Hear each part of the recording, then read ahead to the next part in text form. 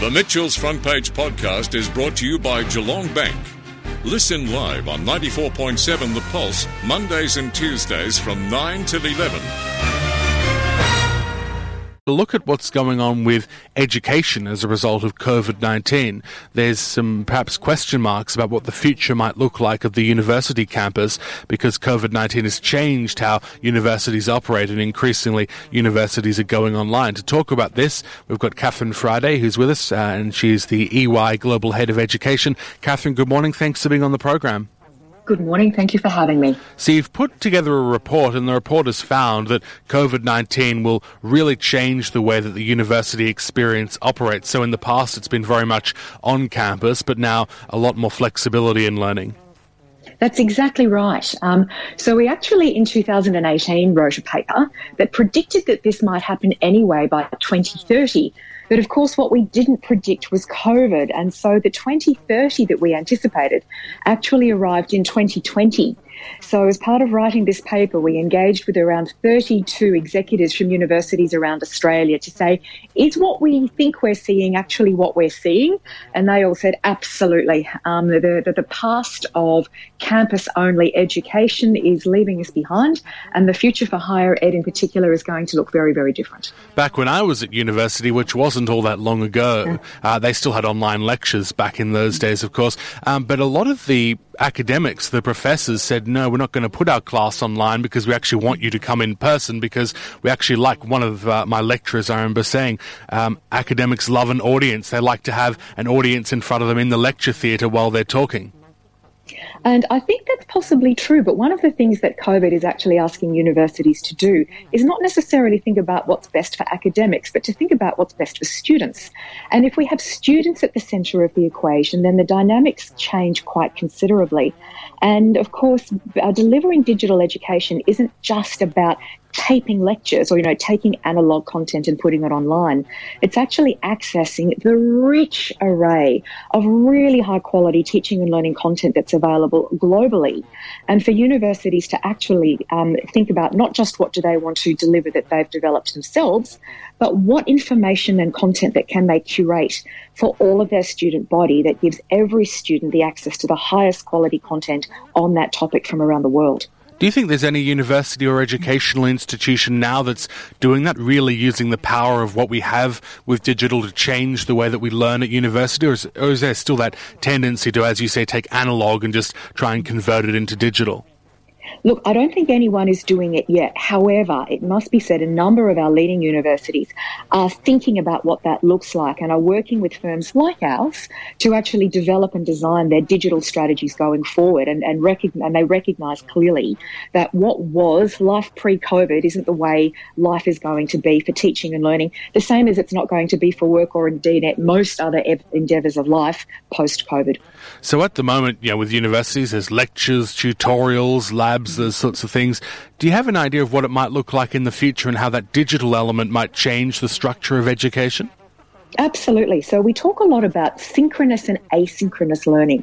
So the asynchronous learning is what students do in their own time, where they want, when they want, and that's accessing digital content that their lecturers and tutorials suggest would be of great interest to them and is of benefit to them.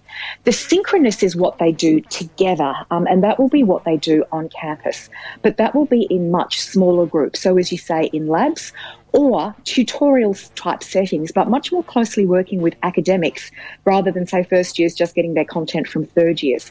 So to really lift the quality of the whole teaching and learning experience that students get so that it's really designed around the students and what they need to get the best possible higher education experience they can.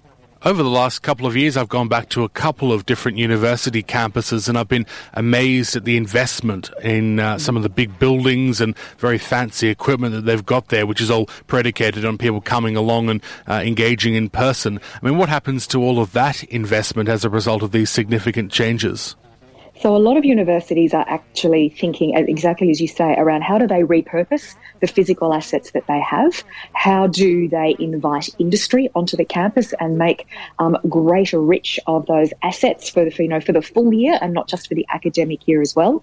And correspondingly, a lot of them are thinking about future capital expenditure requirements and thinking, well, our biggest investment should not actually be in bricks and mortar, but it should be in investing in our digital infrastructure and our digital backbone, because that is probably going to be more important for us going forward than what, the buildings that we already have on campus.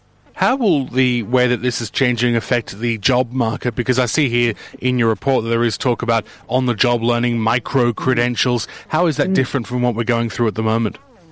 So we will see, I think, increase in the amount of training and education that is just freely, well, if not freely available at a very low cost globally. And as you say, a lot of big organisations now, so a lot of big companies, a lot of big firms, such as my own, in fact, offer a lot of learning and development opportunities for their own staff, which actually carry an external accreditation, whether it be at a diploma or degree or even master's level. So universities are no longer the sole source of those types of education experiences as they were in the past. How does that change your university's business model and the way that I suppose it generates revenue to support all of what it does? It really requires universities to think more around what they want to specialise in. And in the Australian higher education market, all of our universities have been broad-based and comprehensive. So everyone has done everything, more or less. And what the current market requires is that universities think much more strategically around what do they want to be specialist in? How do they invest their scarce resources in those particular areas of research and teaching and education, and seek to engage with students who themselves want to be specialists in those areas. And that requires both a change in the higher education sort of delivery market, but also in terms of changing students' expectations around where they will go to university. A lot of Australian students, myself included, have been traditionally very parochial. We've gone to the university that happens to have been closest to our home or our high school. More than likely it'll be a university within our state. But as we see more differentiation and specialisation across the sector, it may well be that Australian students need to think further afield to study at the best university for the topic that they're really passionate about. So any student could go to any university around the world. And isn't that an interesting point about differentiating and saying, well, where the university you go to if you want to study science or communication or even more specialised fields than that? That's exactly right. And I think that's very much what the future of the sector looks like.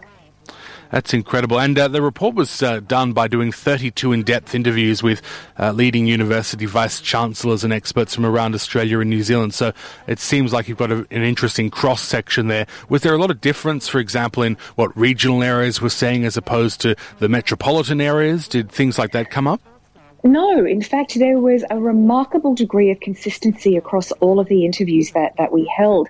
I think we were expecting the topic to be a bit controversial and for there to be some resistance from some of the executives that we spoke to, but they were all very clear that the sector is in a state of flux. Some were surprised that it was happening in their lifetimes. They expected that it would happen, but not now. But all were in agreement that the whole sector is in a stage of transition and transformation.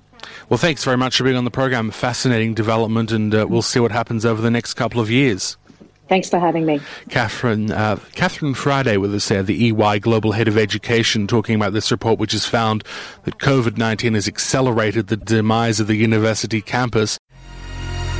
The Mitchell's Front Page podcast is brought to you by Geelong Bank. Listen live on 94.7 The Pulse, Mondays and Tuesdays from 9 till 11. Or search for Mitchell's Front Page on Facebook, Twitter, Instagram, or wherever you get your podcasts.